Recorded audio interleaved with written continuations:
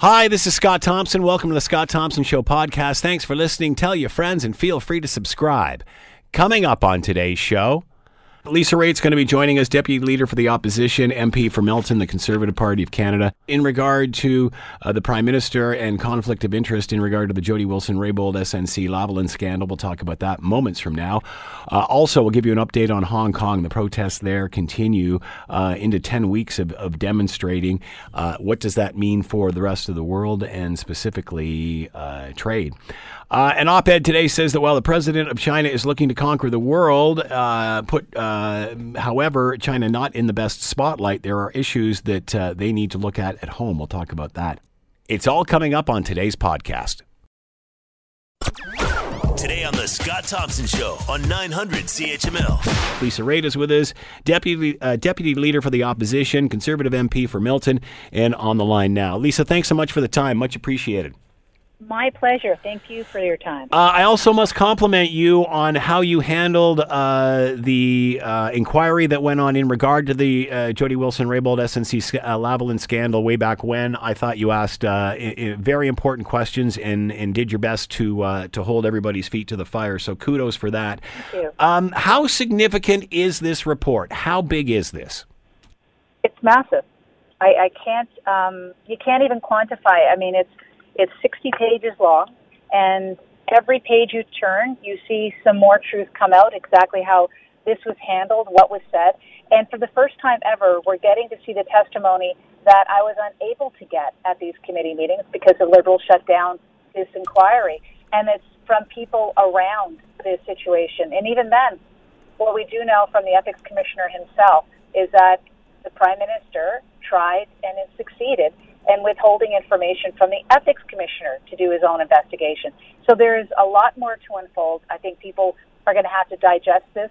We have to hear what the Prime Minister has to say for himself, and there'll be lots of discussions about this issue over the coming weeks and months. What stood out in the report that you did not get answered in that inquiry? Because again, the headlines that we're all reading now is that Trudeau broke ethics rules by trying to exert influence in this case, but this goes a lot deeper as to even withholding information.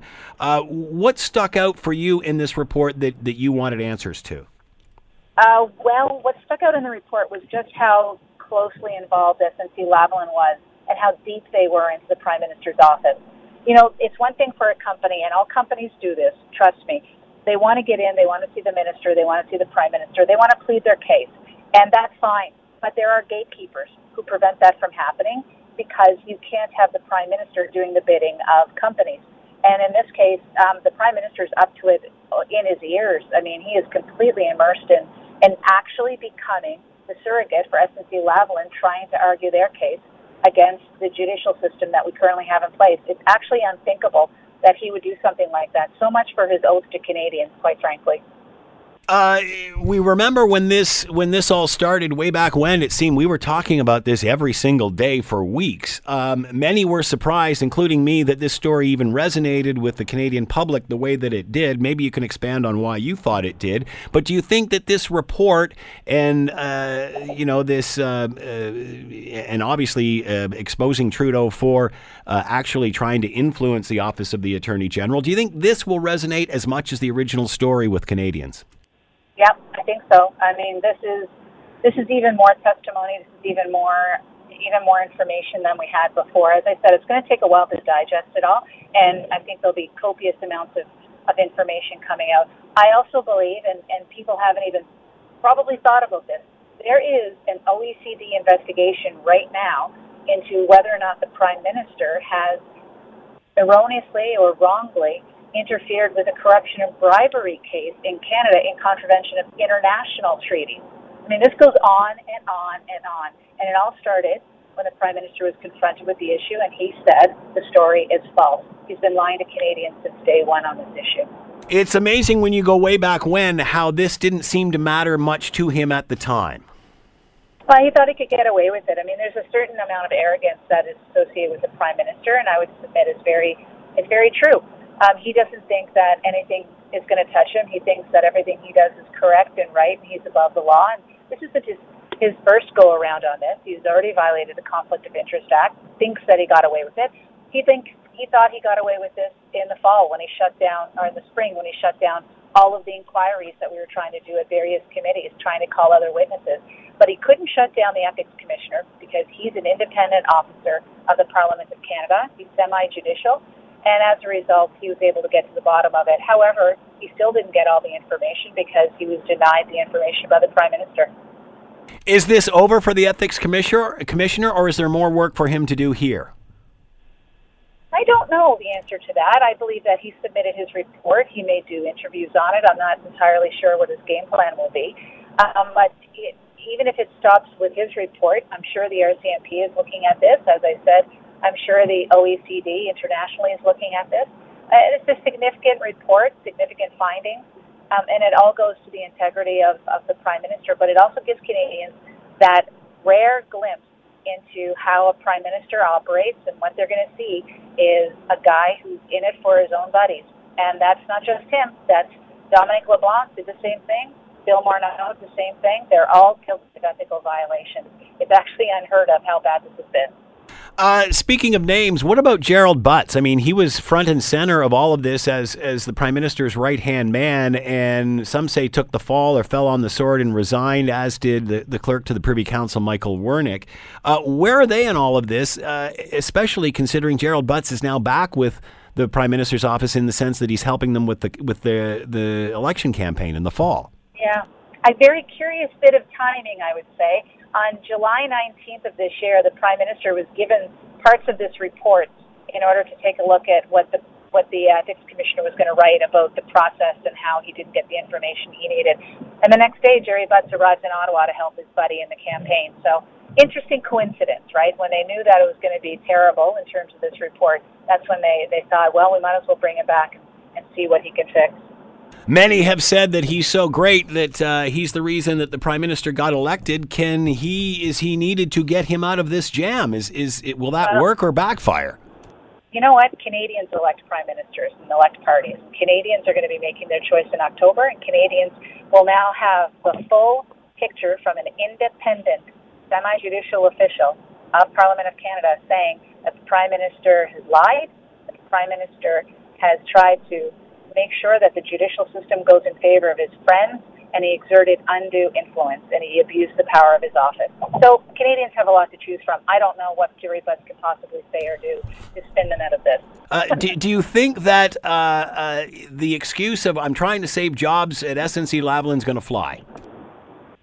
You know what? The Ethics Commissioner didn't find that at all. What the Ethics Commissioner found was that he did it for political purposes, and that it was furthering the private interest of SNC-Lavalin. There's no discussion in there about whether or not it's going to be jobs. It doesn't matter what the motivation is. It was all about helping SNC-Lavalin. The means, the ends don't justify the means, right? So SNC-Lavalin wanted to make sure they didn't go through a corruption trial because they didn't want to lose their own revenues. And they asked the Prime Minister to help, and he really did try to help all he could. And that's it. It doesn't matter why motivation. It was wrong. What he did was completely wrong. Lisa Raitt is with us, Deputy Leader for the Opposition, Conservative MP for Milton. Lisa, do you think SNC-Lavalin will get this deal now? Because, again, this is still all up in the air, is it not? It is. It's always in the purview of the Minister to take over the prosecution and overrule the people who made the decision not to offer them the deferred prosecution agreement. But I'm going to surmise that they're not. And I'll tell you why. I'm just getting information here that the RCMP have weighed in, and they have said that they're examining the matter carefully with all available information and will take appropriate actions as required. So the RCMP is looking into this now. How do you think this happens, Lisa? I mean, many said way back when, the Conservatives were saying he's not ready before the election campaign or before the initial election campaign and such. It just seems that he's unaware of what he can do and can't do. Is he qualified to do this, or is he being pushed around by people in the Prime Minister's office? When you take those oaths and Canadian people, sure as heck you expect that you're reading up on what you can and can't do. I just think what it comes down to is that they truly believe that rules don't apply to them and that they can get away with things because of who they are. And they tell themselves these lies that they're doing it for the benefit of so-and-so, but they're doing it for the benefit of themselves, and that's not democracy, and that's not the way it's supposed to work. So I'm not going to give him any passes. I'm not going to say that he did it with malice. I'm not going to say he did it out of stupidity. What I'm going to say is he did it. And that's all that matters in this case. Then he tried to lie to get out of it, though. That's the big kick, right? He tried to lie to get out of it, and that's a huge problem for people, I believe, to swallow. Many have compared this. Many have compared this to other scandals. Some mentioned the Watergate scandal. It's not so much the crime; it's the way they tried to cover it up afterwards. Is the same happening here? I don't know. I just know that the very first question he was asked about the story, he said the story is false. So anything after that, look at the mess we're in right now. Months and months later, we have the ethics commissioner talking about more obstruction. The RCMP are looking into it now. I mean, what is this doing to our face and name on the world stage? What a joke we are. What a joke. He already violated the accomplice once to take a free vacation, and then he got away with it. So what? He decides to up the ante and interfere in a criminal prosecution. Many across the country will view this, especially with the SNC-Lavalin connection, that he is trying to appease Quebec voters. How do you think this is going to play in Quebec? I believe that Quebecers, like all Canadians, are going to be disgusted by a prime minister who tries to lie his way out of wrongdoing, and they're not going to be impressed at all that he tried to smear Jody Wilson-Raybould. The ethics commissioner finds that he tried to smear her through himself and through other ways, and that he also would not give the ethics commissioner information. At the end of the day, the rule of law is core to our democracy, and all Canadians believe in that. That's what makes us a great country, and that's what allows us to have our freedoms that we have, that we abide by the law. He's not abiding by the law. I don't see any difference in how any Canadian's going to view it, unless you're just a hardcore liberal and you're terrified that you're going to lose your government power, because that's exactly what's going to happen. I can't obviously get you to speak for anybody else, but how do you think Jody Wilson-Raybould and Jane Philpott are feeling today? Well, Jody, of course, was interviewed as part of this ethics investigation. She also made comments to the CPC last week when she was asked about some comments of Mr. Trudeau's and Aaron Wary's new book that he had. I think Aaron Wary had greater access to the Prime Minister than the Ethics Commissioner did in the investigation, by the way, because, of course, they're trying to create their own narrative. But I think, this is a sad day. Jody and Jane told the truth from the beginning, and they were severely punished for it and slandered, and they attempted to ruin their reputations. And even in the report today, the lawyer for the Prime Minister basically says that Jody Wilson-Raybould was incompetent. And I find that absolutely outrageous, that even to the end, they were slurring and slamming Jody Wilson-Raybould. So how does she feel today? I'm sure she's looking at it saying, how did this happen? Why did this happen to me? I was doing what was right. But I wish her all the best in her election in Ottawa, in Vancouver Granville. Is she exonerated now with this report? Always was to me. Yeah. I don't think there is anything that Jody Wilson-Raybould did that was wrong. Liberals want to spin you that they were outraged that she taped a conversation. You know why she taped the conversation? To protect herself from these guys. And look at the lengths that these guys went to. Even telling the ethics commissioner he couldn't have information. I mean, come on. Of course, she did what she needed to do. And they forced her hand in actually producing that tape because they lied. So, exoneration wasn't needed. I believe she's believed across the country. Lisa Raitt has been with us, Deputy Leader for the Opposition, Conservative MP for Milton. Lisa, thanks for the time. Much appreciated. My pleasure. Have a great day. You too. You're listening to the Scott Thompson Show Podcast on 900 CHML. For an update on what is happening in Hong Kong, let's bring in Vincent Wong, Research Associate, International Human Rights Program, University of Toronto, Faculty of Law, and he is with us now. Vincent, thanks for the time. Much appreciated. Thank you for having me back on the show, Scott. What is the latest coming out of Hong Kong? How is it there now today? Sure. So I think today is, people are still kind of recovering from the last 2 days that have been really intense. On August, the last weekend has been particularly intense. On August 12th, the kind of clashes between the riot police and protesters crossed, I think, a few red lines that had not been crossed before. One of the medics or a volunteer first aider, a woman, was shot in the eye with a beanbag round, and she will lose her right eye, vision in her right eye permanently.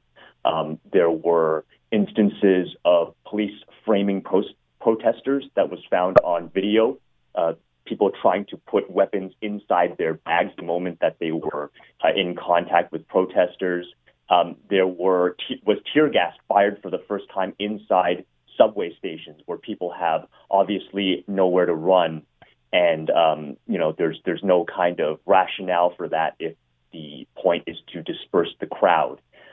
There was an incident where riot police shot directly at protesters from distances of about a meter or two. And there were one that really created seething anger and paranoia was the starting of the tactic of impersonating protesters with having undercover police wearing the same gear. Talk a little bit about that. Expand a little bit more on that, Vincent, because we saw the beating that happened, and then other players put into this, or stage players put into this. Explain what's happening here. So the tactic is a pretty straightforward tactic. It's rather a dirty tactic. It is to essentially have undercover police officers wearing, the protesters, the kind of hardcore protesters, if you could say, have a relatively similar kind of uniform, which is essentially that of a black shirt, yellow helmet, and then goggles, maybe a 3M kind of gas masks, and sometimes saran wrap around their arms. And what had happened on August 12th is that there were several, when the riot police charged protesters to arrest them, some of the quote-unquote protesters then grabbed, kind of the real protesters, and it turned out that they were actually police. So that was how it worked in several locations on August 12th. We've seen that the convoy of military that seems to be assembling outside the borders. How concerned are you of all of this? I think it is really concerning, even if, my view, and I think most people share the view that an actual PLA crackdown from China is relatively unlikely. It's more, kind of a demonstration of threat. The fact that, you have to even consider that it is a material possibility is really, really scary. But I think the government has, from the Chinese government standpoint, it's more of a cost-benefit analysis. And I think they would really rather not deal with the very messy cost of having another kind of Tiananmen Square type crackdown. But they have other tools at their disposal, including militarizing the Hong Kong police force even further, instigating curfews, shutting down particular lines of transportation that the protesters rely on. We've seen kind of the economic leverage being used with companies being forced to take sides and fire or otherwise discipline staff who are supportive of the protest. What about the relationship between Hong Kong police and the citizens versus the citizens and the military? I mean, right now the Hong Kong police seem to be doing a lot of the dirty work for the Chinese government. Is there any chance of that breaking down? So I think it's pretty clear that the relationship between Hong Kong police and the citizens have reached an all-time low. The police have sort of ignored and increasingly, in more egregious ways, violated the UN principles on use of force and firearms, as well as their own internal guidelines. And so the loss of trust there is palpable, to the point where many of the protesters, after this kind of 2 months of being constantly beaten and harassed and arrested by police, are really considering kind of new political imaginations, a more kind of decarceral or abolitionist kind of politics is slowly emerging among the Hong Kong youth. So that's the the kind of level of distrust that it currently exists between protesters, the broader citizen politique, and Hong Kong police force. And it's really sad because the police force have done a lot over many decades to earn the trust of the vast majority of Hong Kong people, and to have it evaporate in a matter of months is a sad thing to watch. How does the majority of Hong Kong feel about this? And I guess where I'm going in regard to the questions about the police, I mean, these people are from Hong Kong too. At what point do they say, I'm not doing this? Is that even possible or out of the question? Sure. I mean, we've often seen in situations like this where there's coups or whatever, where the local people realize, no, we're not going to do this for you. Yeah, I think I can see where you're going with this. It's obvious, but I'll point it out that obviously Hong Kong doesn't have a military, right? That is obviously in the exclusive jurisdiction of the Chinese government. Mm-hmm. So it has police, and the police can act almost as like a military institution in many other countries, right? And it has its own kind of political sentiments. And so an interesting kind of interplay to watch is how powerful the Hong Kong police force is as an institution in this moment. Actually, when you take a look at the administration, they're kind of missing in action. They come out every once in a while. They say they hold these press conferences in which they kind of repeat meaningless platitudes. They evade questions, and then they run away.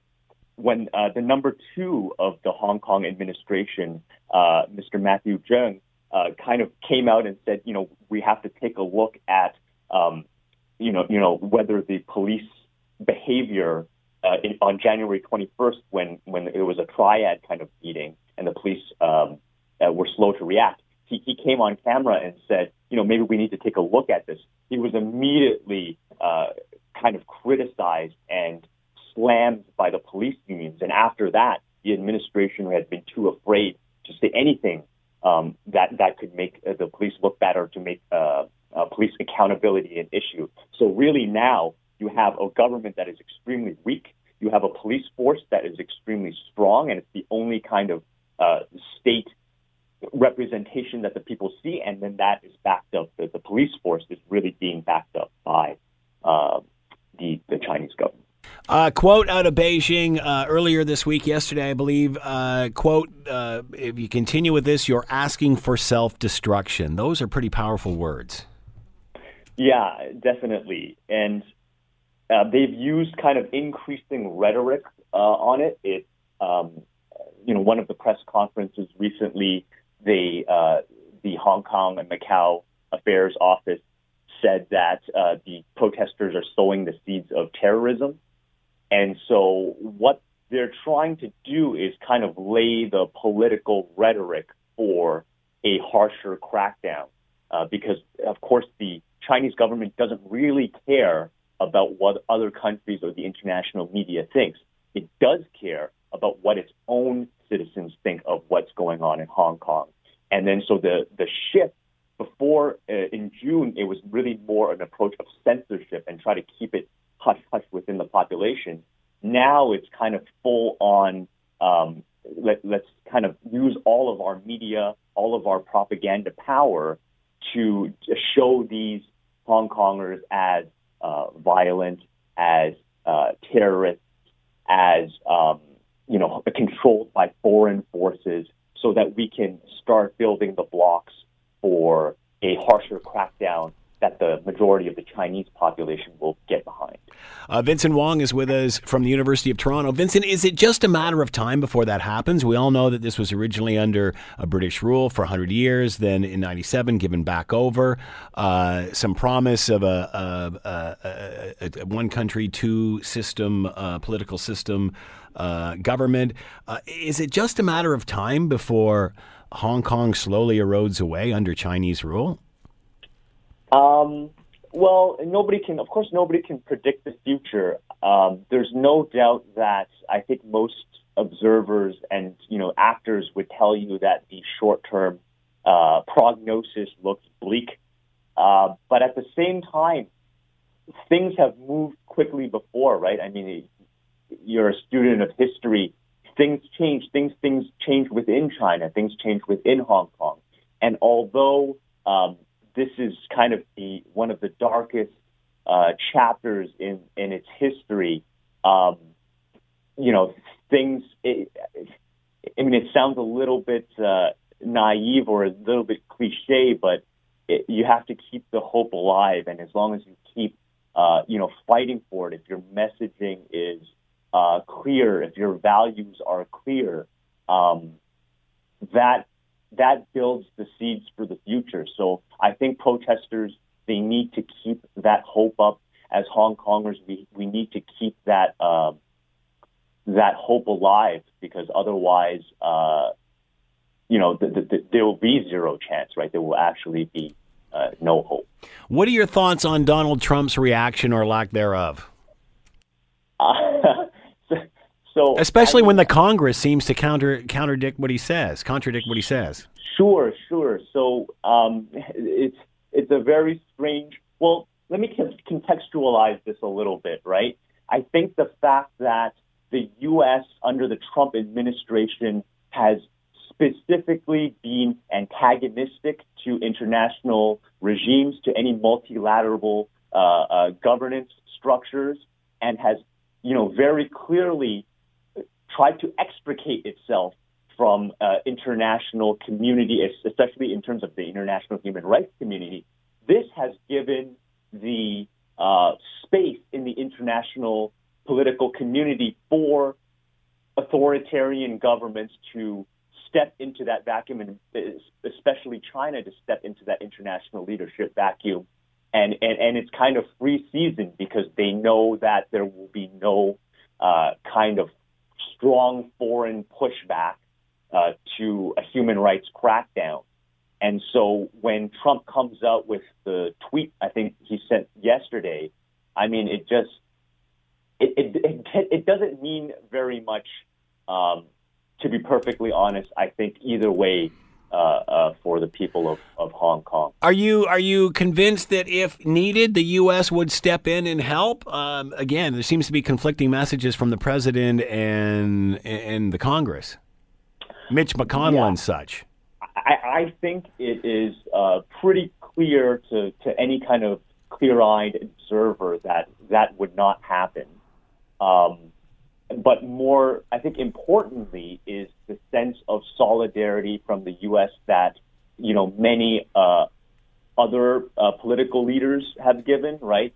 Both on the Democratic and Republican end, from the China Congressional Executive Committee. Nancy Pelosi, many of the Democratic presidential nominees have spoken out in support. More importantly, I think, is the official statement yesterday from the High Commissioner for Human Rights, Michelle Bachelet, that has essentially said that we've reviewed credible evidence that there has been excessive use of force by police, and that they support basically the independent commission of inquiry into the matter. So these are, I think, important statements, and they raise the cost of China going in and doing a very harsh crackdown. But I think nobody is under the pretenses, except for a very, kind of minority group of people that, that America would actually consider intervening. When this agreement was drawn up way back when, in the eventual separation of Hong Kong and British rule became greater, most thought China would adapt or adopt more to Hong Kong as opposed to the other way around. Most thought that, China would see the success of Hong Kong and what it has become, and perhaps loosen up its own ties, so to speak. That clearly isn't happening. Many have said that China is this century's world power. Is this as easy as it appears right now, or are they having their own difficulty, and will it be a hard sell if this does blow up? There's no doubt that And I think we may have discussed this last time I was on the air, that the internal politics in China are actually extremely rocky. And although from an outside observer's point of view, if you're not kind of looking under the hood, it looks a little bit, like everybody is on the same page with the current administration. That is most certainly not the case. But she has done a lot in the last few years to consolidate power. In 2015, there was a massive crackdown on human rights defenders and civil society within China, crushing the ability of civil society to really kind of mount a defense. He's used the anti-corruption campaign to essentially eliminate his political rivals. He has, most famously removed constitutional limits from his term as president, so he could serve technically for life. But it would be wrong to say that everybody is on board with what he is doing and the political cost that it's enacting on kind of China's foreign reputation. And so I most assuredly believe that not everybody is on board with how she is conducting the Hong Kong situation, and broadly speaking, kind of Xi's major policies and this relationship with the U.S. So there most definitely is a lot of rivalry and internal tension. The Hong Kong protests continue. Clashes spreading to police stations within the area. 10th week of demonstrations. Vincent Wong has been with us, Research Associate, International Human Rights Program, University of Toronto, Faculty of Law. Vincent, thanks so much for the time and insight. Much appreciated. Thank you, Scott. You're listening to the Scott Thompson Show podcast on 900 CHML. All right, fascinating op-ed today appears in the Globe and Mail. It's by Charles Burton, and he's, of course, Associate Professor, Department of Political Science with Brock University. In the op-ed says that while the President of China is looking to conquer the world and put China into a better spotlight, there are issues he needs to look at home, of course, Hong Kong being one of them. Charles Burton is with us, Associate Professor, Department of Political Science, Brock University, and on the line now. Charles, thanks for the time. Much appreciated. Well, it's good to speak with you again, Scott. So, Charles, at one point, China was viewed as the golden goose. Over the last several decades, this is where all the opportunity was. We heard this over and over and over again as we tried very diplomatically to bow to them and allow to be part of the new regime and what was happening in China. How has world perception of China changed in the last couple of years? Well, I think that certainly you're right. We thought that China was the future for Canada, that it would allow us an opportunity to diversify our economic dependence on the United States, particularly with the uncertainty over the future of NAFTA when Donald Trump became the president. Mostly this has been a promise. Canada has been consistently losing market share in China despite our China-friendly policies, even among the conservatives, where we have given the Chinese government a lot of latitude in terms of their espionage operations, their demand for us to return persons in Canada who have fallen afoul of the Chinese regime to face Chinese justice, the desire of Chinese state enterprises to gain control of Canadian mineral and energy resources. We've made a lot of concessions of our sovereignty, to be frank about it, in exchange for a promise of reduction of the non-tariff barriers that block Canadians from getting a fair shake in that market. And despite China's consistent purloining of proprietary manufacturing processes and intellectual property, but we haven't got the what we'd expected to get out of it. And now I think the United States is insisting that China change its practices to ensure fair and reciprocal trade. The Chinese regime is clearly not prepared to do anything like that for fear that it will affect the nature of the Chinese Communist Party's control over the politics there. So, I think it's sort of the scales are falling from our eyes kind of thing, and the true nature of the regime is becoming clearer, and we realize that our previous assumptions about the direction that China was going, misinterpreted what the Chinese Communist Party really has in mind for their future domestically and internationally. Many have said that the last century was North America's. Prior to that, Europe. The next century, this century that we're in, belongs to China. The world domination is coming. Is it a done deal? I mean, your headline for your Globe and Mail column, Xi Jinping may want to rule the world, but he has problems at home too. How can this change of image that the world has of China slow this progress down? Well, I think certainly some things. For example, the Chinese government's desire to use their major firm Huawei to become dominant in telecommunications infrastructure and, I guess, potentially control global telecommunications infrastructure is not working out now that the United States is onto this and is pressuring U.S. allies not to use Huawei in their telecommunications for security reasons.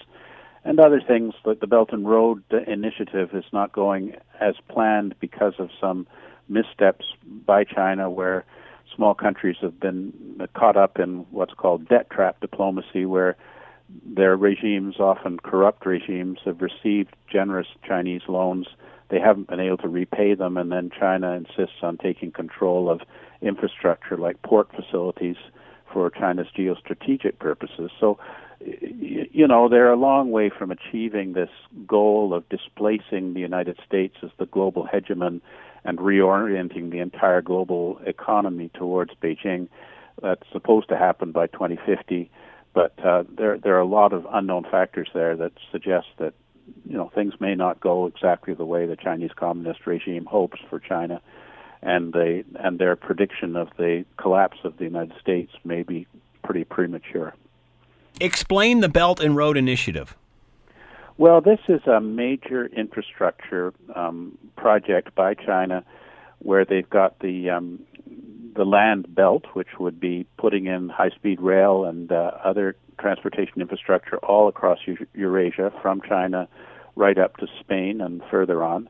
And then the road, which is the marine road, which develops ports and shipping facilities also from China to Africa, Middle East, and all the way over to Europe. So the idea is massive infrastructure investment using surplus capacity of the Chinese regime based on loans given to nations for infrastructure development that the World Bank and the Asian Development Bank do not regard as feasible, without the kind of governance and fiscal provisions that the traditional aid agencies have insisted on.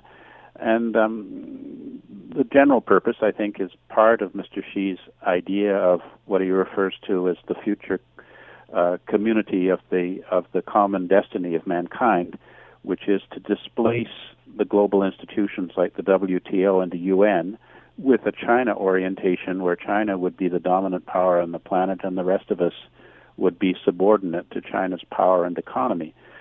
It's an enormously ambitious plan, and the implementation of it requires huge resources that China may or may not be able to access over the next 30 years. So is this still about world domination for China rather than partnerships, which I think everybody in the Western world has been hoping for or naively thought it was? Yeah, I don't think we see much in the way of reciprocal, equal partnerships with China. It's always an asymmetrical power relationship with them.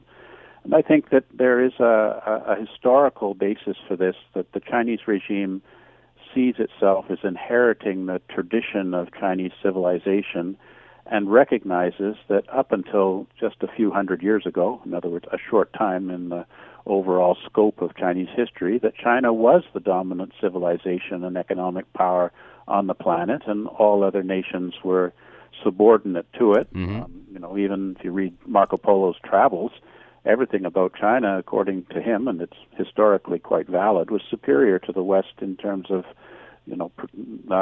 technologies and economy. So China would like to see it, as it perceives it, restoring itself to its rightful place as the dominant power on the planet. And, the rest of us don't see it that way, but China certainly has this idea of the rise and fall of empires and sees the American Anglosphere as in the decline, and a China-led Asia as in the ascendancy.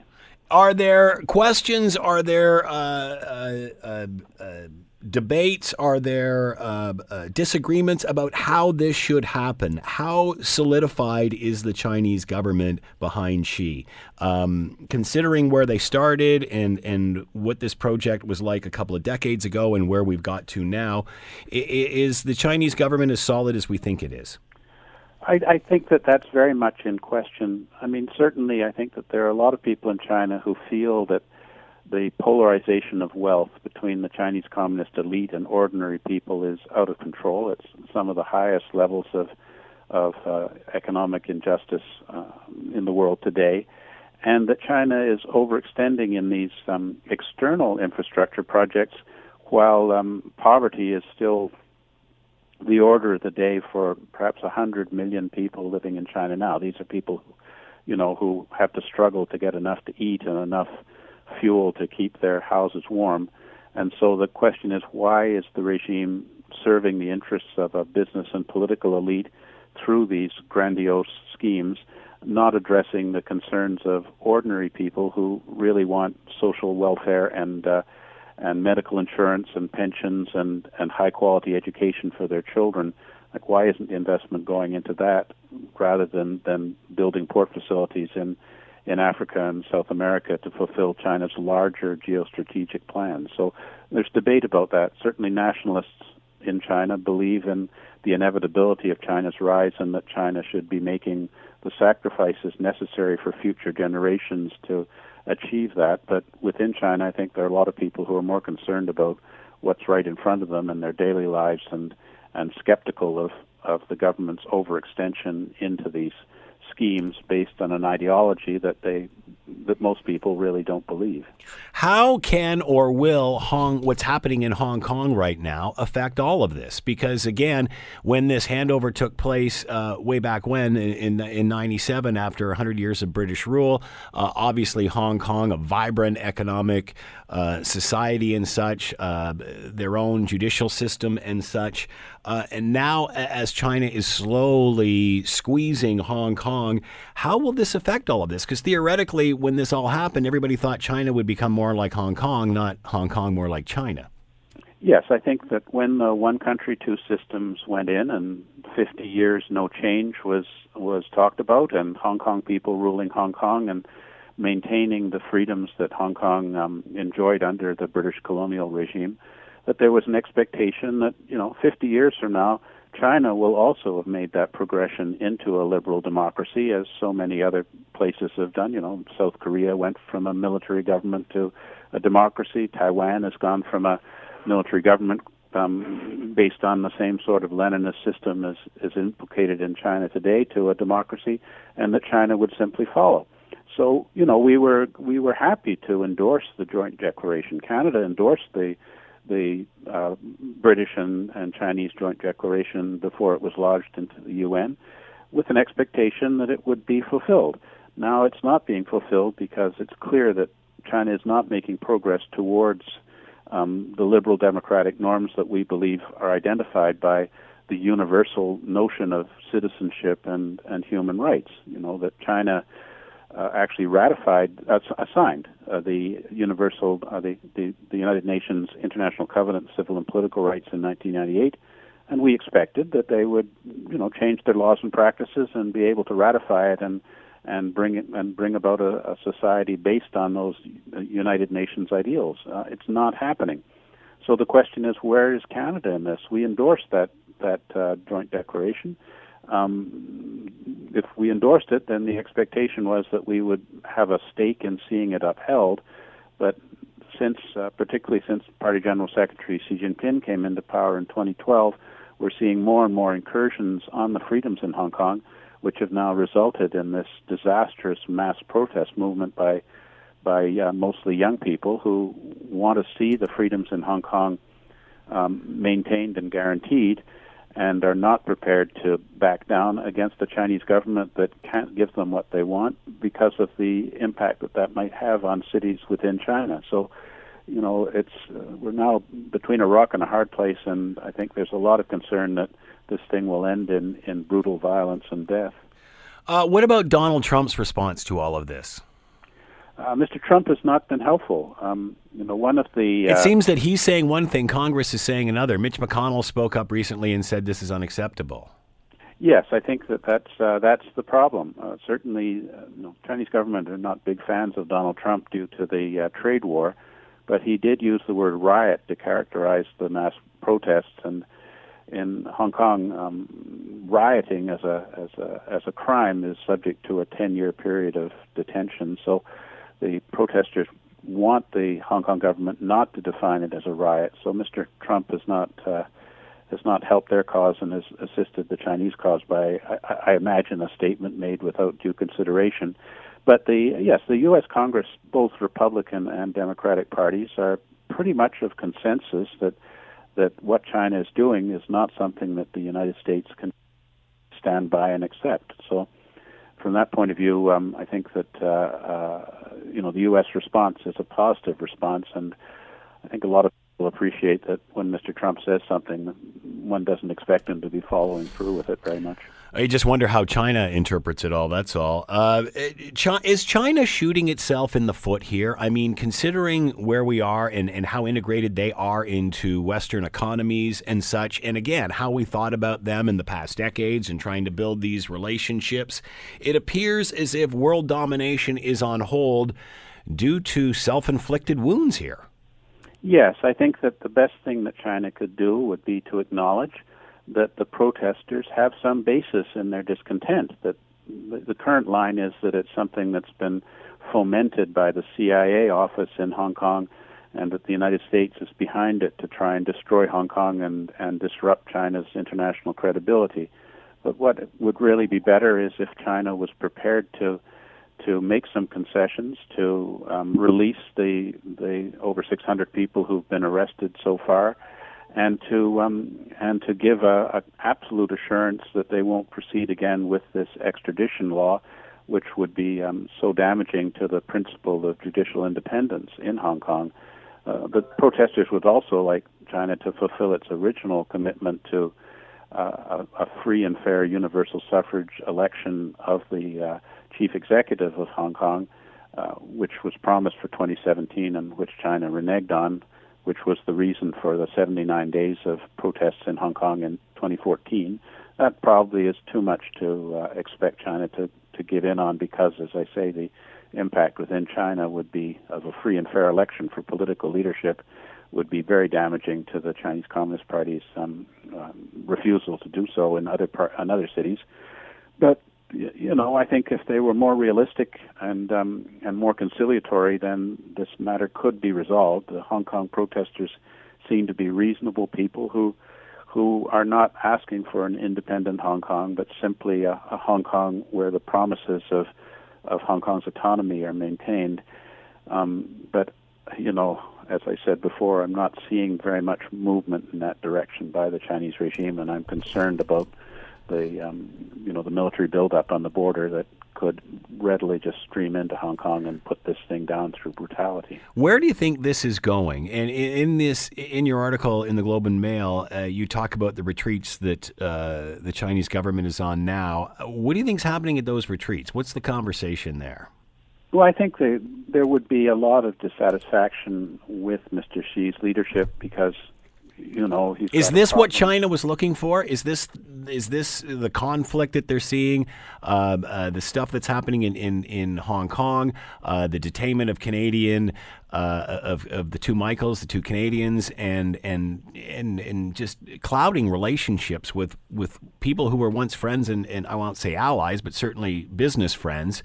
Are there people in this party that are saying, "Hey, you're screwing up this golden opportunity for us"?